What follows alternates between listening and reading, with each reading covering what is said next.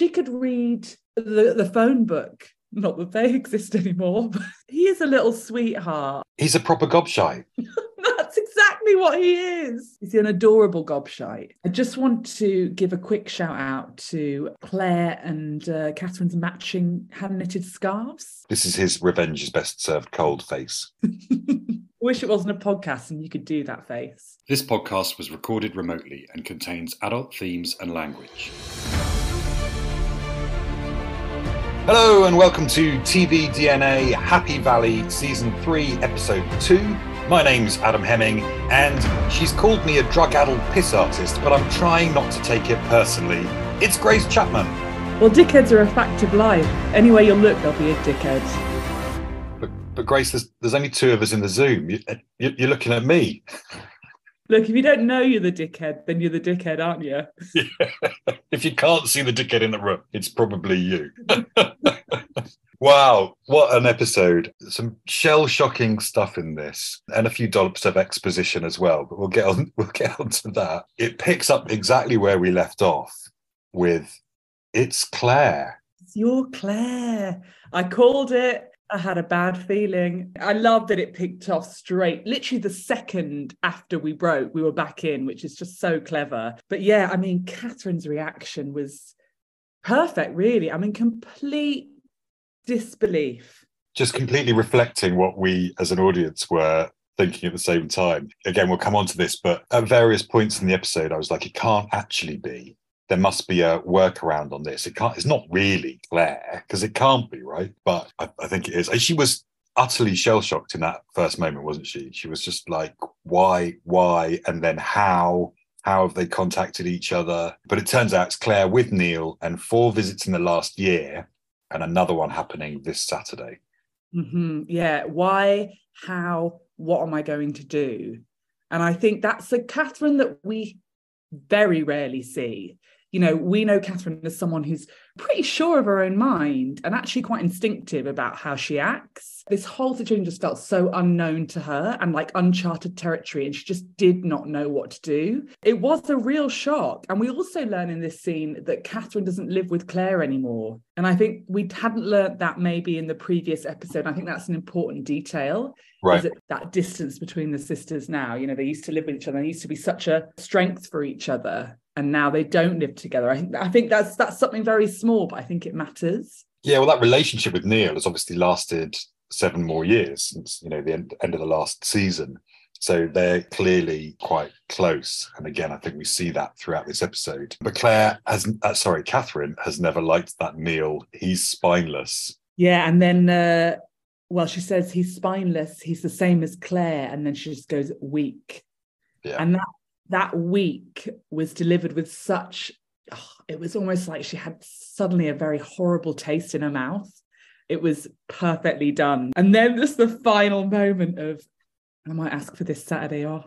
And then we're into the theme tune. They just do that. They do the opening of the episode so well. I mean, she was utterly devastated, wasn't she? And I mean, Sarah Lancashire in this episode particularly, there's another moment I'm going to talk about later that I thought was just superb, but she gives us everything without having to do too much. You know what I mean? She doesn't, I know she's doing incredible stuff, but it's really small and subtle and brilliant. Mm-hmm. Let's keep on this tick then. My notes, I started separating my Ryan notes from my Catherine notes. So I might be a little bit all over the place here, but she has a conversation with Richard and he wonders whether it might be someone using their names. But Catherine points out it's coincided with when she's been at work and they've taken him to football, but she's not going to confront them. She's going to observe.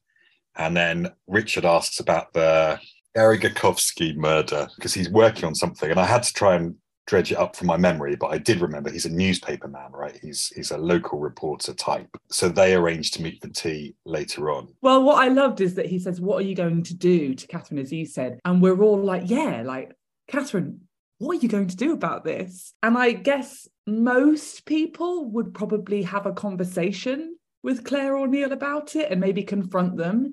But this is Catherine Kaywood.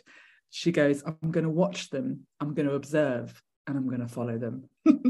It's utterly brilliant, I think, that she chooses to do that rather than just go jumping in with accusations flying and a big heated argument. So much of Catherine's like contradictions that make her so utterly brilliant is that you never know what she is first, if she's a copper first, granny first, sister first. And I think actually none of us are anything first necessarily, but you know, the way she kind of decides what kind of Catherine she's going to be. And it very much felt like she was like, no, I'm going to be Detective Catherine and I'm going to follow their ass.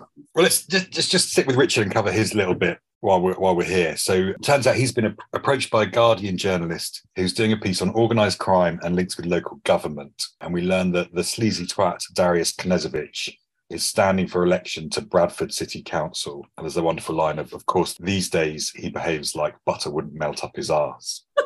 I should have come out the blocks with that. Yeah, he's kind of putting himself in the firing line, isn't he, Richard, with this whole stuff? She later warns him, I think, that it's going to be dangerous if he's digging around Darius Knezovich. This is similar to me as the prescription drugs versus heroin last episode. Is there's kind of some almost educational information being thrown our way by how criminal gangs operate and how they infiltrate local government, and then they get all of these contracts and then they skimp on the building works and they do all of this dodgy stuff to earn their spondulos, whatever you call them. Spondulos, that's what you call them. Yeah. Spondular? I can't remember. Anyway, their cash. What does she say? Anytime you're going to go looking for them, they're disappeared, winked up, fucked off. I think you're right. There was a bit of a like, this is what's going on in local communities with the gangs. In any other actor's hands, it might appear quite obvious what's going on. But I guess in Sarah Lancashire's masterclass, you're still just totally gripped. Like she could tell me, she could read the phone book. Not that they exist anymore, but and I'd be gripped. I'd be utterly gripped. So, yeah, but I think the Richard thing, I think we should be a bit worried about Richard.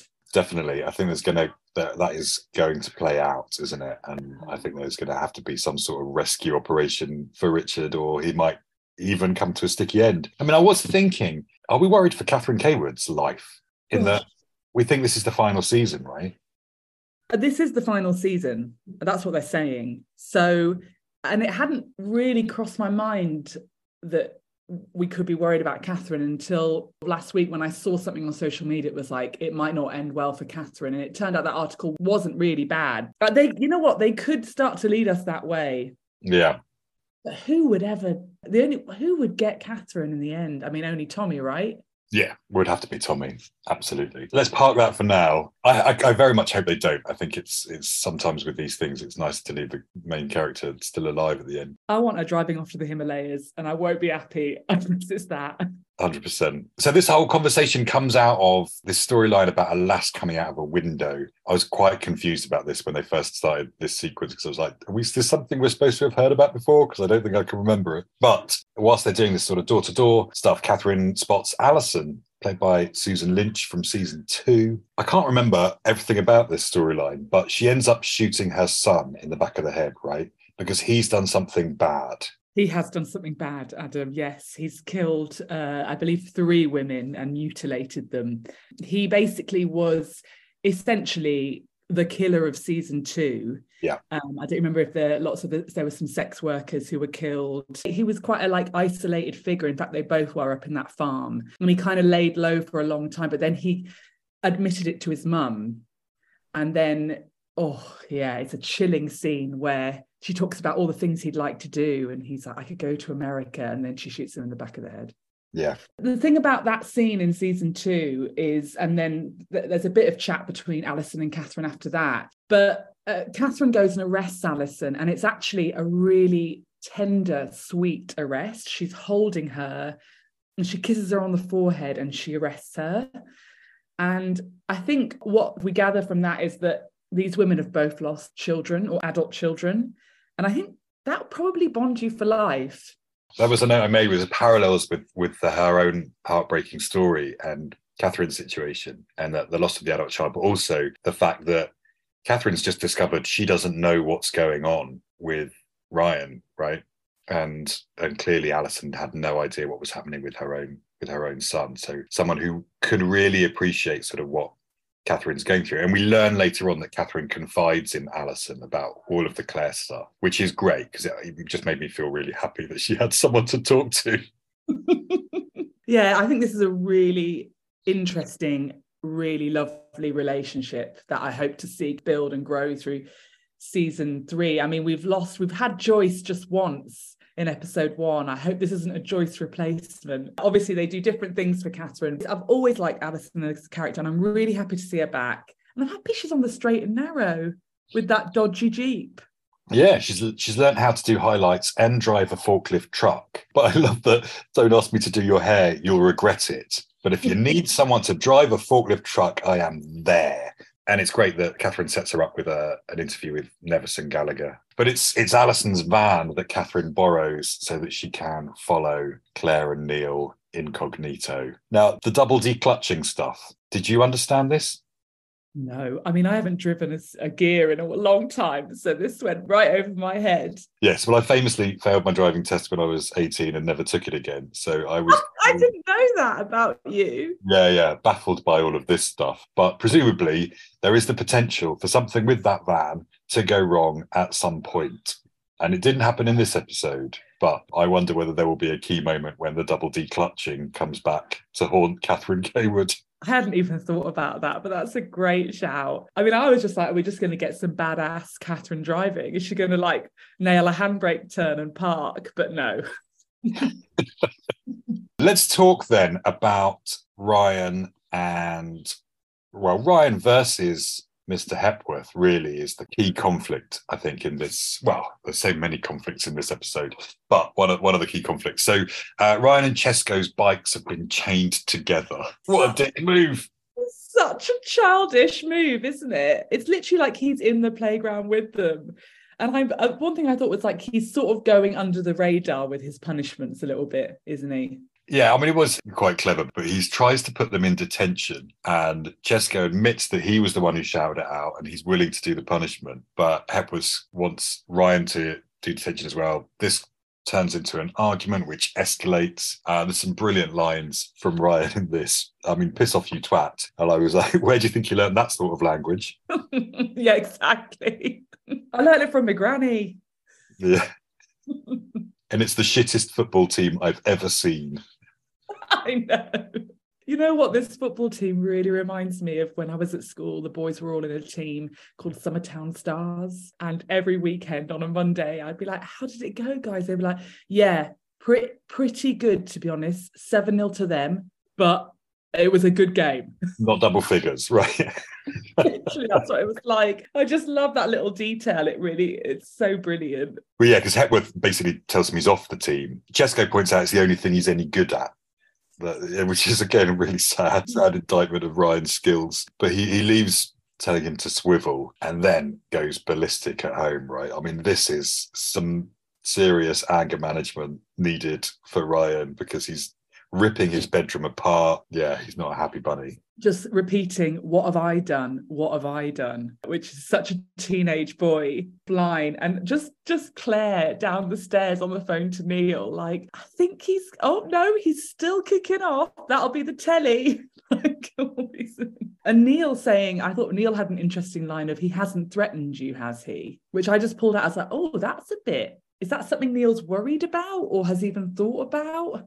Well, there's clearly him now coming of age and being the son of Tommy Lee Royce, like the nature versus nurture argument, isn't it? And the anger issues kind of point to that nature side of things. And doesn't Tommy Lee Royce deny that doesn't he deny that he murdered Cawood's daughter? Wasn't that something he always said he hadn't done, or he'd been treated unfairly? No, yeah, he didn't go down for that. He's never been charged with that, because obviously she committed suicide. Right. He's never been charged with the rape of Becky Cawood, which Becky told Catherine happened. So he's always, in Catherine's mind, never truly had any punishment for that, which eventually led to Becky's death. I think Ryan's anger issues are really well done.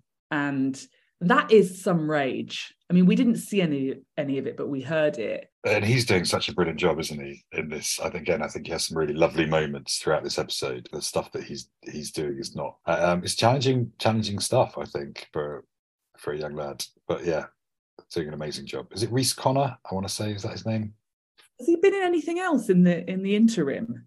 I don't know that he has. Yeah, Rhys Connor is the name of the actor, but yeah, I think he's absolutely brilliant, especially in this episode. So we next see Ryan and Claire when Catherine comes home, and they panic a bit because he's not in bed. There's definitely a kind of they're in it together sort of thing. Claire says she tidied his bedroom up, and Catherine's quite sharp with her, isn't she? She's pissed off. That's a good message. Trash the bedroom, then Auntie Claire will tidy it up for you. Yeah, the tension in this scene was immediate, wasn't it? There's two moments. Well, there's so many, but there's three moments I really loved. The first is obviously Ryan explaining yet again, he's got this amazing way of explaining what happened, but I didn't start it. I didn't start it is literally Ryan's lifelong mantra. Even in seasons 1 and 2, he was always like, it's not my fault. And that's just such a lovely character to pull through. And then I just adored it when Ryan said that Chesko shouted at Rob Hepworth, "Have you had your oats, sir?" Claire let out this little giggle. And then Catherine shot her a look. Yeah. Oh, God, that look. It would freeze you in your tracks, wouldn't it? But I mean, Catherine just can't believe that these two people standing opposite her have done what she thinks they've done, right? Yeah, and that's it. She cannot soften towards them at all. Whereas I think with that sort of conversation in the past, she would have, made a joke herself or something and joined in with the banter. But she's just heartbroken and she can't get over what she suspects has happened or what she's been told has happened. And she lets Claire walk home alone, which seems like it's a thing that very rarely happens, if ever, because Ryan's a bit taken aback by it, as is Claire. And also, Catherine takes women's safety very seriously. So this is probably the start of, I imagine, many punishments. As Ryan says, who's rattled your cage, grandmother? Oh, Ryan, if only you knew. Now, I want to talk about the text. Claire texts her to say she's arrived home safely, and Catherine types but she uses a thumb up emoji, and then puts a kiss after it and then deletes the kiss. Adam, I put kisses at the end of my texts to you all the time and I delete them. Do you? Well, my most used emoji is definitely the thumbs up emoji. We were mentioning before we came on air about how many emails we get, the number of text messages and WhatsApp messages, and it's just like, right, I literally have nothing to say but good. So the thumb goes out. In visual form. Good. Yeah. Yeah, I'm also a big fan of the thumbs up emoji. I use it arguably too much. I love that in this context, it was the passive aggressive thumbs up emoji. Yeah. Well, Ryan comes back down later on and he's kind of pushing it a bit, isn't he? Why are you in a funny mood? But then he gets quite sweet because he asks, what will he do if she goes to the Himalayas? And she asks, what would you like to do? And he says, come with you. Oh, sweetheart. He is a little sweetheart. I think there's a lot of love between these two. And it's just lovely when it comes up. And this is where we get the wonderful dickheads are a fact of life line. But also, I know, well, you would have picked up on this as well, but he says again, revenge is a dish best served cold. And then we cut to Tommy. I'm wondering if Tommy's said that to him. I mean, I think it's definitely a line of Tommy's that he's picked up on. And they're kind of labouring this point now. I mean, it's once an episode so far, but particularly in this episode, I thought, yeah, okay, Tommy is planning his revenge on Catherine Kaywood. He's got a lot of thinking time. He's had 7 years of thinking time to work something out. So I do fear that that's going to come into play and that Ryan is going to maybe play an unwitting part in it. Oh, God. Just to finish that dickhead line off, so dickheads are a fact of life. Anywhere you look, there'll be a dickhead. The trick is to negotiate your way around them without them even realising that you think they are a dickhead. I mean, brilliant advice for life. And it reminded me of that scene in episode 1 where she goes to Rob Hepworth for the first time and basically negotiates around him without him knowing that she thinks he's a dickhead. Yeah, brilliantly, which again, she does later on in this episode. Tellingly, Catherine asks Ryan whether he wants to be on the team. And he says yes, because of course, those Saturdays are when he goes to visit Tommy Lee Royce. Of course. So maybe he doesn't really enjoy being on the team at all. The shittest team he's ever seen. Yeah.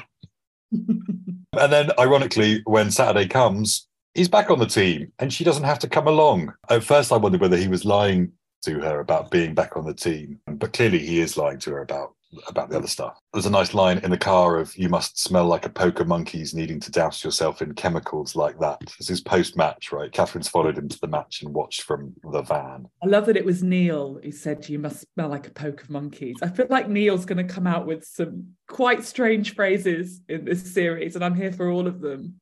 Yeah, he gets some brilliant lines. And again, Con O'Neill, I'm a huge fan of his. I think he's brilliant. I'm watching him in Our Flag Means Death at the moment. And he's also in Uncle, just a Nick Helm show. Did you ever see that? No, I never did. I don't know if it's still available on the iPlayer, but it's a really, really good comedy. And he plays a brilliant character in that. It's a great cast in that show. Very funny. Let's cover then the pursuit of Neil, Claire and Ryan in their car. So we get this, sorry. You've missed a crucial scene, Adam. Are you all Which right? one? The one where Catherine goes into the staff room. Oh, yes. She's called into the school. It was in my other notes. Sorry. I think it's my favourite scene in the episode. It's just so brilliant. I mean, first of all, she arrives at the school and she's immediately looking for what Ryan could have done wrong. And she finds this, you know, the tyre that's been let out. And then is it "I love cock" that he's written? Yeah, I didn't make a note of it, but something like that. There's a cock and ball's been drawn. Which I absolutely love. And then she meets Ryan in the corridor and he's, you know, got his tail between his legs a little bit. But he can't help but chat back to his granny, can he? He's a proper gobshite. That's exactly what he is. He just can't help himself. He just can't help himself giving the lip. He's an adorable gobshite. He has his moments, definitely. I mean, he wasn't so adorable when he was trashing his room and terrifying his great aunt, but... But he says to her about the taser. He goes, "They let you loose with one of them," and she's like, "Yeah, why?" And he's like, "Well, aren't you well old or something?" And it's just like, Ryan, show some respect. Absolutely. One of my favourite moments of the episode was when she then walks into the office and Rob Hepworth's face as he sees her is just perfect. He's so good in this moment. Well, as she says later, his undercarriage fell off. Yeah. And you could almost hear it falling off. That's how good it was. I thought he was really, really superb in this. Yeah, brilliant. There were so many amazing moments in this scene, but, you know, she's immediately, "What's the charge?" So we get Copper Catherine, but also Granny, which I just love. And she basically questions Ryan on their behalf, doesn't she? And then she frisks him. And the finding of the lighter was just so brilliant. Such a great detail of their relationship. What's so brilliant about it is that she's essentially treating him like a criminal. You've accused this young boy of doing something. I'm a police officer. I'll treat him like a criminal. And there's no sort of tenderness or affection, but there's also no sort of kind of animosity. It's like procedural almost in the way that she's doing it. But it shows them she's taking it very, very seriously. So that when she then defends him by asking for the evidence, again, which she does in such a calm, procedural way, it's just perfect. She owns him for the second time in 2 episodes brilliantly. And all he's got left to say is, "Well, someone's done it." Oh, God. And then the little moment of when she goes to him, "Did you drive on the curb?" Yeah. And I don't know if we were going to get to this point later on, but there is a moment, and I just spotted it a tiny amount, but Catherine drives on the curb. Oh, no, I didn't see that. Fantastic. But yeah, the swiping of the lighter at the end, like, this is confiscated. This is, you know, this isn't coming back. This is going to the evidence room. They mentioned that it was weird because normally the head wouldn't, without any evidence, wouldn't have called her in, right? And Ryan suggests that Hepworth did it himself. And we'll come on to talking about what Joanna reveals later on. But I do wonder whether that is the case, whether he did actually do it himself. Yeah, very possibly, you know, trying to basically frame a young lad. And we obviously say later on, find out some of the really psychopathic reasons for that. It was not in the scene, but the final line of this moment when they're walking down the corridor and he's like, "I didn't do it." And she's like, "I know." I can't even get it out. And he says, "How?" And she goes, "I've seen how you draw a cock and balls when we play Picture Consequences. It's nothing like that." It's so good. What do you understand Picture Consequences to be? So I understand it to be, you know, when you have like an A4 sheet of paper and you fold it numerous times and someone does the feet and then you send it to the left and then you get to do like the calves and then you send it round and then you unfold it and you've got like a crazy looking person. Yeah, absolutely. I think we normally start with the head and draw the head and then the neck. You leave the neck out so that the next person can draw the body from the neck and stuff. Yeah, it's brilliant. Great stuff. You've got to get the neck over the fold. I'm going to play it with the kids and we'll post on the socials some of the people we create. I'm hoping they won't draw cock and balls on them though. But just the idea that no matter what, Ryan will draw a cock and balls. Even if he's drawing the head. Dickheads, you've got to look out for him. Yeah, they're everywhere. And just after that scene as well, there's a really lovely moment because she's texting Claire right in the car park of the school. The music in this scene is gorgeous, really, really beautiful stuff. And I'm just thinking in my head at that point, I was still like, it can't be Claire. There must be another explanation. I was like, is it all staged and it's not really Ryan? Like, we don't know that Ryan gave him that photo, but maybe he's done, this is all part of Tommy Lee Royce's plan. This next sequence where Catherine follows them does put the nail in that coffin, right? Very much so, yeah. As she's following them in the car, we get this shot of Catherine Kaywood's face. And then we see that they don't turn off to Leeds. And then we go back to Catherine Kaywood's face. And there's such an imperceptible change in her expression. But it's heartbreaking. It's a really, really tiny moment. It's just such wonderful, wonderful stuff. Neil and Ryan get out of the car. Claire parks and goes to a coffee shop. You know, what I was hoping for, like you, Adam, I just couldn't believe it. I was praying for an alternative. And what I thought maybe was going to happen was that Claire was going to drive them to the shopping centre, drop them off, and then it would only have been Neil who got them in and she wouldn't have known. But as soon as I saw them pulling up to that prison front gate, I just thought there's nowhere else we can go here. I was even like going through my head of what else might Ryan be up to in secret that is it something like ballet, or is he a porn star for something? I don't know. An underage, no, that would be going too far, but like something that he couldn't tell Catherine that he was doing and that they were going off to do. I do think it's interesting that Claire doesn't go in. That's almost like she'll take them to the door, but she will not take him in. Not even she can sit in front of Tommy Lee Royce. That's almost her line, isn't it? Yeah, but it's interesting, isn't it, that the records, the visitation records, say a man and a woman, and that her name has been on that. Whether it's because they needed to have a relative of Ryan's and Neil's not a relative, so maybe that was why that name had to be on the visitation thing. I don't know. It was a little confusing for me as to why we knew it was a man and woman and we knew it was Claire, but she never actually went in. Okay, let's get to the phone conversation then. So Catherine follows Claire to the coffee shop and she calls her from outside, and Claire lies about where she is. She says she keeps going with this lie that she's in Leeds when Catherine's there in Sheffield with her. There was a brilliant line, and again, this called back something you mentioned in the last episode, but they're talking about Hepworth. He was surprised that Ryan's little granny turned up dressed like RoboCop. I think was a nice little callback to something that not many people would have known about, right? Unless they'd read the screenplay of that first episode. But it's so heartbreaking when she keeps lying to her, right? And it's heartbreaking for Claire. It's not easy, this. As soon as she sees Catherine's name come up on her phone, she's like, shit. It was the pauses in the conversation for Siobhan Finneran. I mean, yeah, the pauses in that call where she just didn't quite know what to say. I adored how small talk it was when actually it was a huge moment. And that contrast just made it even better. And it was interesting, I thought, just the decision for her to be outside, like Catherine's on the outside of this situation looking in, was really lovely. And I wondered what was going to happen at the end, but she walks in and sits down, and that's the end of the episode. And I will put money on us picking up again immediately where we left off in episode 3. I hope so. She just sits down with a hire, and I think never has there been a more loaded hire in the history of television. Yeah.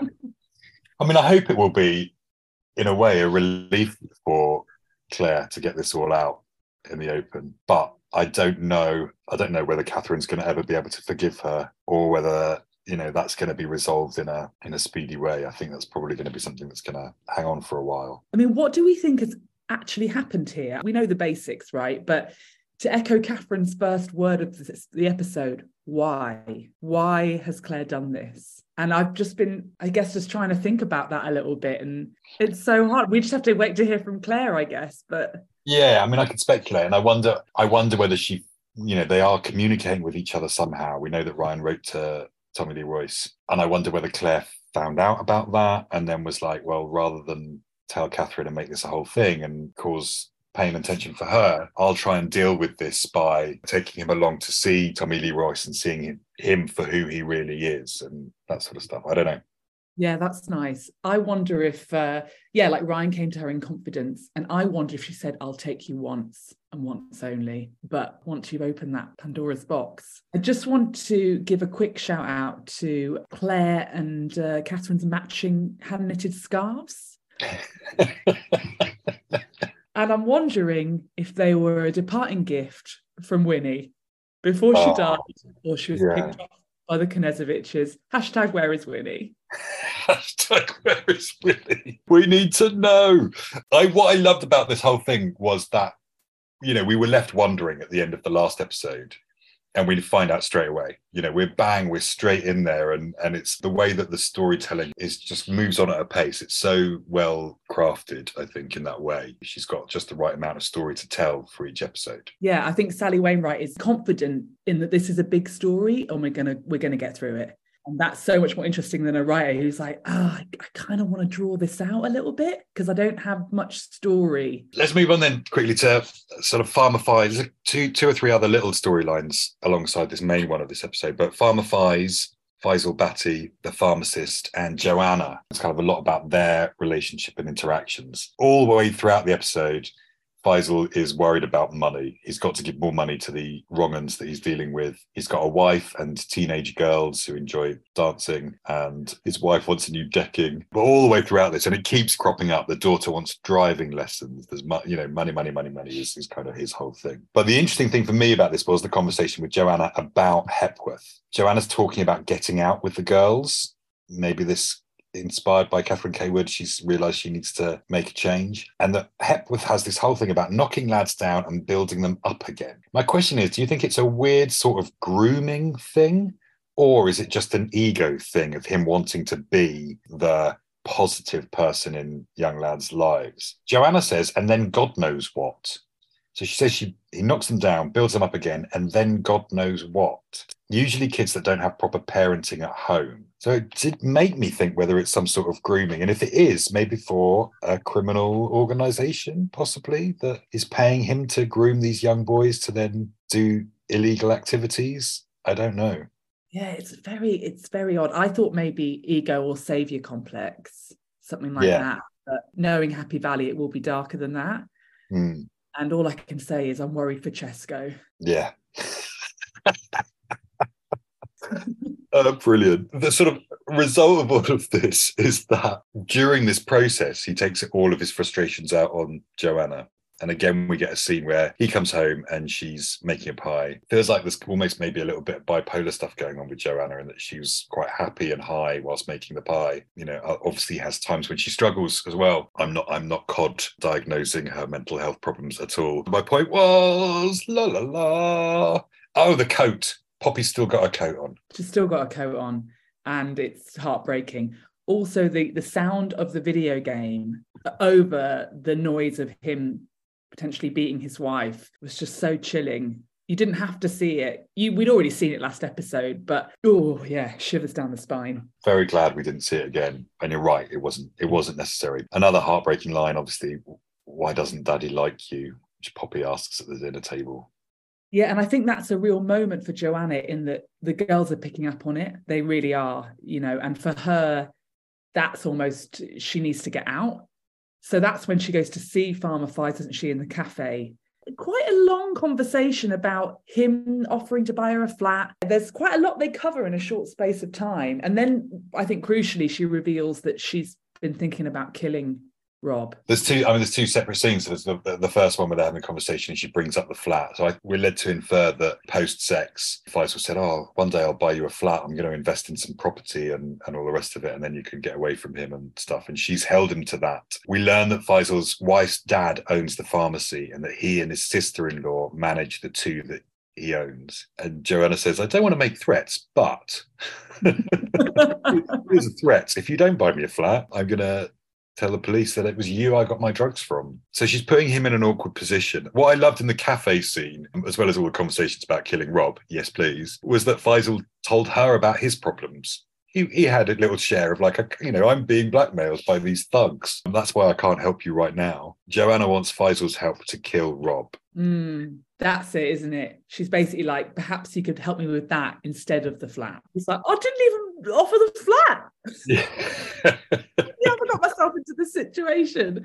But I also like the way they both talk themselves out of going to the police. She's like, they're not going to believe me about him being a coercive controller. And he's almost like, they're not going to believe me about me being blackmailed. And I can't anyway because of X, Y, Z. So, because often with like crime dramas, your immediate thought is just go to the police. Yeah. So it's useful for characters to talk themselves out of that. Everyone's got something that they need, right? And then they're almost obstacles in each other's way. And that's what makes the conflict in this show so brilliant, I think. He tries, Farmer Faiz, I did start to feel a little bit sorry for him. He tries to share his problems again later on, this time with the thug, who's getting married, which is nice for him. But the thug just tells him to deal with it. I don't know what he was playing at with the fake son Tahir. He tells him he's got a son as well. Have you been following him? I'd like to know what he's up to. I had the same question. So the only thing I could think of was that he was trying to throw them off the scent of his daughters. Yeah, and pin it on this other kid. He'd be like, can you follow Tahir? And they're like, spend ages looking for Tahir and they can't find him. It's really, it was never going to work, was it? Yeah. That's the thing. It's not exactly watertight, that, is it? They're like, well, you don't have a son. I did wonder whether they were checking that they actually knew about his daughters and his family, really, or whether it was just something that they'd said. But I don't know. It was an odd moment, definitely. And then this wonderful villain says the line about, I will prove to you that I know your daughters better than you do, especially the eldest one. And then he sucks his teeth. Yeah, it's not great. It's not great at all. Nope. He does tell him to deal with both of them, right? Deal with both Hepworth and Joanna. So I wonder whether Faisal's going to try something drastic, maybe help Joanna kill Rob and then find a way to kill Joanna. Does he have it in him, though? She did share some tips, didn't she, about the ketamine and the blood in the air in the vein. She did give him some top tips. Yeah, absolutely. A couple of other quick bits then. We see Tommy Lee Royce on canteen duty. A nasty moment where he forgives the prison chaplain for grassing him up. That's just spooky Tommy Lee Royce. That chaplain's for the chop, I'm telling you now. Yeah. But there's a staged fight in the canteen, which feels like it's cued by Tommy Lee Royce. And initially I thought this was to hide drugs, but it turns out it's a tiny, tiny phone. So tiny. And he gets a text about presents for Ryan. It's something like Rico's newsagent's great presents for Ryan. Yeah, and who's that? What, to quote Catherine, why, how, who is this person? I imagine it's some sort of code, but what it's for, I don't know. I'm sure we will find out. He's very happy about it. This is his revenge is best served cold face. Wish it wasn't a podcast and you could do that face. But the final one I wanted to talk about was the conversation between Shaf and Anne, who I'm renaming Exposition. Yes, please. Because her dialogue was so like, oh, did you hear my interview went really well and I'm going to be on CID attachment for the next 6 months, starting next week, by the way. And Chef's like, oh, did you hear that I am going to be replacing Catherine, by the way? Okay, we've got everyone's career. We understand. Thank you. But we did get a little bit of an insight into what Shaf's style is going to be as Sergeant, because he criticises her for tiddling about on her phone when she was meant to be interfacing with a member of the public. Interfacing. Great stuff. Really, really good stuff. Thank you, Happy Valley. Thank you. Yeah, well, we'll be back next week to talk about that. But before we go, Grace, have you been watching anything else? Nothing. No, I'm really struggling to get to watch any more telly. What have you been watching, Adam? I have been pretty heavily into Fear the Walking Dead. I've also had quite a bit of work on, so I've got a shorter list than normal. Well, no, I wanted to ask you first out the blocks, how's The Rig? So The Rig, okay. Well, yeah. So... Okay, great. What The Rig does well, The Rig is the Prime Video show starring Ian Glenn, Emily Hampshire, Martin Compston. It's a really, really great brilliant cast. And it's a horror set on an oil rig. There's some environmental stuff going on. There's some sort of seemingly supernatural stuff happening in there as well. And I think it does a good job of all the horror stuff. I think that's all really well done, and I'm enjoying that element of it. There's some really, really dicey dialogue, especially in the first episode. And the narrative thrusts are kind of perhaps, maybe haven't been properly dramaturgically checked through in a convincing way. I think sort of regular troublemaker Owen Teale suffers the worst, which is really sad as he's really brilliant in that sort of a role. But Emily Hampshire, she also feels a bit like she's on the wrong show. And it's really sad to see. I feel like she's better off in The Creek than on a rig in the middle of the ocean. Martin Compston, Mark Bonnar, and particularly Ian Glenn do much better with that dialogue. And it's a strong ensemble cast overall. But yeah, it's just a bit disappointing. I know Damo got through an episode and a half and he's given up. I got through the second episode and I think I'm going to watch the next one and keep with it, because I am enjoying that sort of horror stuff, and it is more my bag than it is Damo's. I finished Stonehouse, which I mentioned last week. Keely Hawes, I think, is superb in this. Matthew McFadden is perfect casting for the role, which is this kind of pompous, egocentric, bumbling, yet somehow vaguely charming Labour MP. But I think Keely Hawes is the winner of that show. You know, she's superb in that as his long-suffering wife. It's kind of a 6 out of 10 shows, what I'd give Stonehouse overall, but 3 episodes on ITVX and an enjoyable watch. I think if you're looking for a man tries to fake his own death show, you're better off watching The Man, His Wife and the Canoe from last year. Good to know which of those genres it's better to watch. Yeah.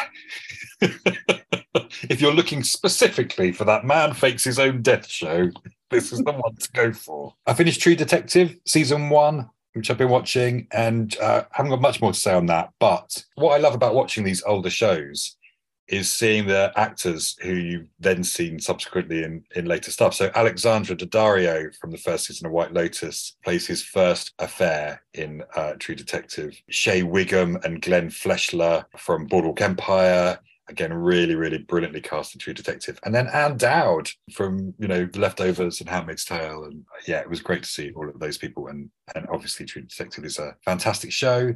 Our Flag Means Death is the other new show that I've started, which is the pirate comedy with Rhys Darby. This is the show that Con O'Neill is in. He plays a sort of rival pirate, and there's a really nice dynamic between him and Rhys Darby. I'm about to meet Taika Waititi, I think, in the next episode.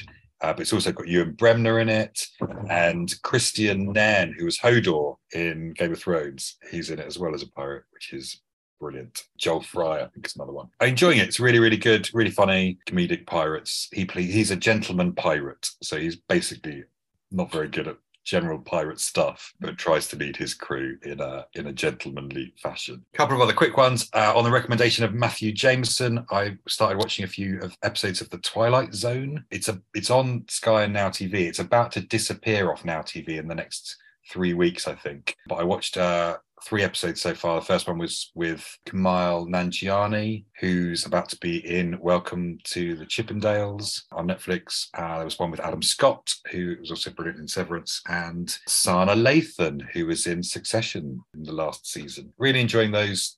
They're kind of what you'd expect. It's an anthology series of unexpected tales. And then the final one I want to talk about, and again, I haven't got much to add on it, but is The Servant, which I'm still watching on Apple TV Plus, because the 4th season of that is coming out on the 13th of January. So I'm running out of time to get my way through the first 3, but I am still really enjoying it. It reminded me actually that I have obviously carrying on my Better Call Saul quest, and I'm almost at the end of season 3, and I've just had that amazing episode where Kim has that car crash because she's overworked. Jimmy manages to get the sandpiper payout, whether he does or not. Let's see. But it was a great episode. So yeah, I always forget that. I think when you're just like plodding away through a series, you can forget. But again, as ever, loving it. Yeah, it's a real turning point for Kim, I think, that moment, definitely. It gave me real anxiety. I was like, just stop. You just get a bath. Like, just...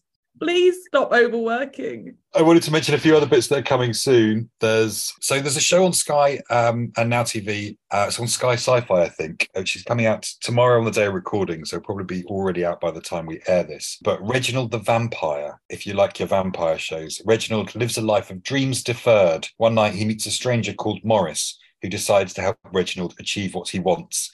However, Reginald is killed by Morris's enemies, and the only way to save him is to make Reginald a vampire. I think it's kind of a comedy vampire show. Vikings Valhalla, season 2, which Damien will definitely be watching. That's out on Thursday, the 12th of January on Netflix. And also The Last of Us starts on the 16th of January. And this is the show that we are going to be covering on the podcast. So myself, Damien and Izzy are going to be joined by special guest co-host Bradley Crease. They recently confirmed that the first season of The Last of Us is based on the first game, the whole of that first game, and that season 2 will be based on the second game. And maybe that will be it. We don't know. They haven't confirmed whether there'll be more after that. We talked about it a lot already, but very much looking forward to watching that. I think it's being promoted really hard, which is great. So as to the sort of uninitiated to the game, it's essentially a sort of end of the world father and daughter survival story. Yeah, post-apocalyptic survival story is essentially what we're looking at here. Pedro Pascal, Bella Ramsey, Murray Bartlett, Nick Offerman, good cast. The trailers look brilliant. Really excited by the trailers, which you're right, I am seeing all over the place. You know what? I'll watch it and I'll listen to the podcast. A little bit sad news, 1899 has been cancelled, which is a shame because it was a really good show and was definitely set up for a second season. So that's not great news. There's a new trailer out for Foundation Season 2. Very excited about that coming back on Apple TV. And The Walking Dead Dead City, they revealed there's going to be a time jump before that spin-off starts. So for those who were concerned about how Maggie and Negan were going to abandon a small child, that maybe that small child will be a bit more grown up by the time that show happens. Did I have one more? I think that's most of my news. I will say that after we talked last week about our top 10 most listened to episodes, there has been some more Line of Duty episodes listened to, but Happy Valley went straight in at number 8 on our list. So thank you very much to everyone who listened to last week's episode. We hope you enjoy this one just as much and that you'll stick with us throughout this Happy Valley season. Absolutely. We'd love to have you. Grace, how can people contact us if they want to share their thoughts on Happy Valley? Yeah, you can find us on social media at TVDNA Pod, or you can email us as well. We sometimes check that. It's tvdnapod@gmail.com, or you can type into that swanky search engine, Google or other ones are available, TVDNA Pod, and you'll find us. Yeah. You'll find us. Just TVDNA Podcast, I would suggest, if you're going to Google us, just pop the podcast in there as well. But yeah, do let us know what you think, what you're watching, anything else you want to share with us. If you've got a line to see us out, Grace, have you prepared one? Yeah, I mean, was there anything else? Because I've got a moderately interesting looking sandwich staring at me and it won't get out of the packaging itself. Perfect. Thanks, Grace. See you next week. Bye. That was my line I was going to come on. I was sure you were going to go for one of the other ones. There's so many to pick from, right? But I was like, no, I'll go in on drug-addled piss artist. What about the dickhead one? Why didn't you go for that? That was my second choice, but I couldn't find it fast enough. Do you want to go again and I'll do the dickhead one? Yeah, I don't know where to go next. Because he asks, what will he do if she goes to the Himalayas? Sorry? I said the Himalayas. Let's cover the sort of, what do we call it? What's the word for when you follow someone? Stalking? Wasn't the one I was thinking of. But anyway, pursuit. So yeah, go with pursuit.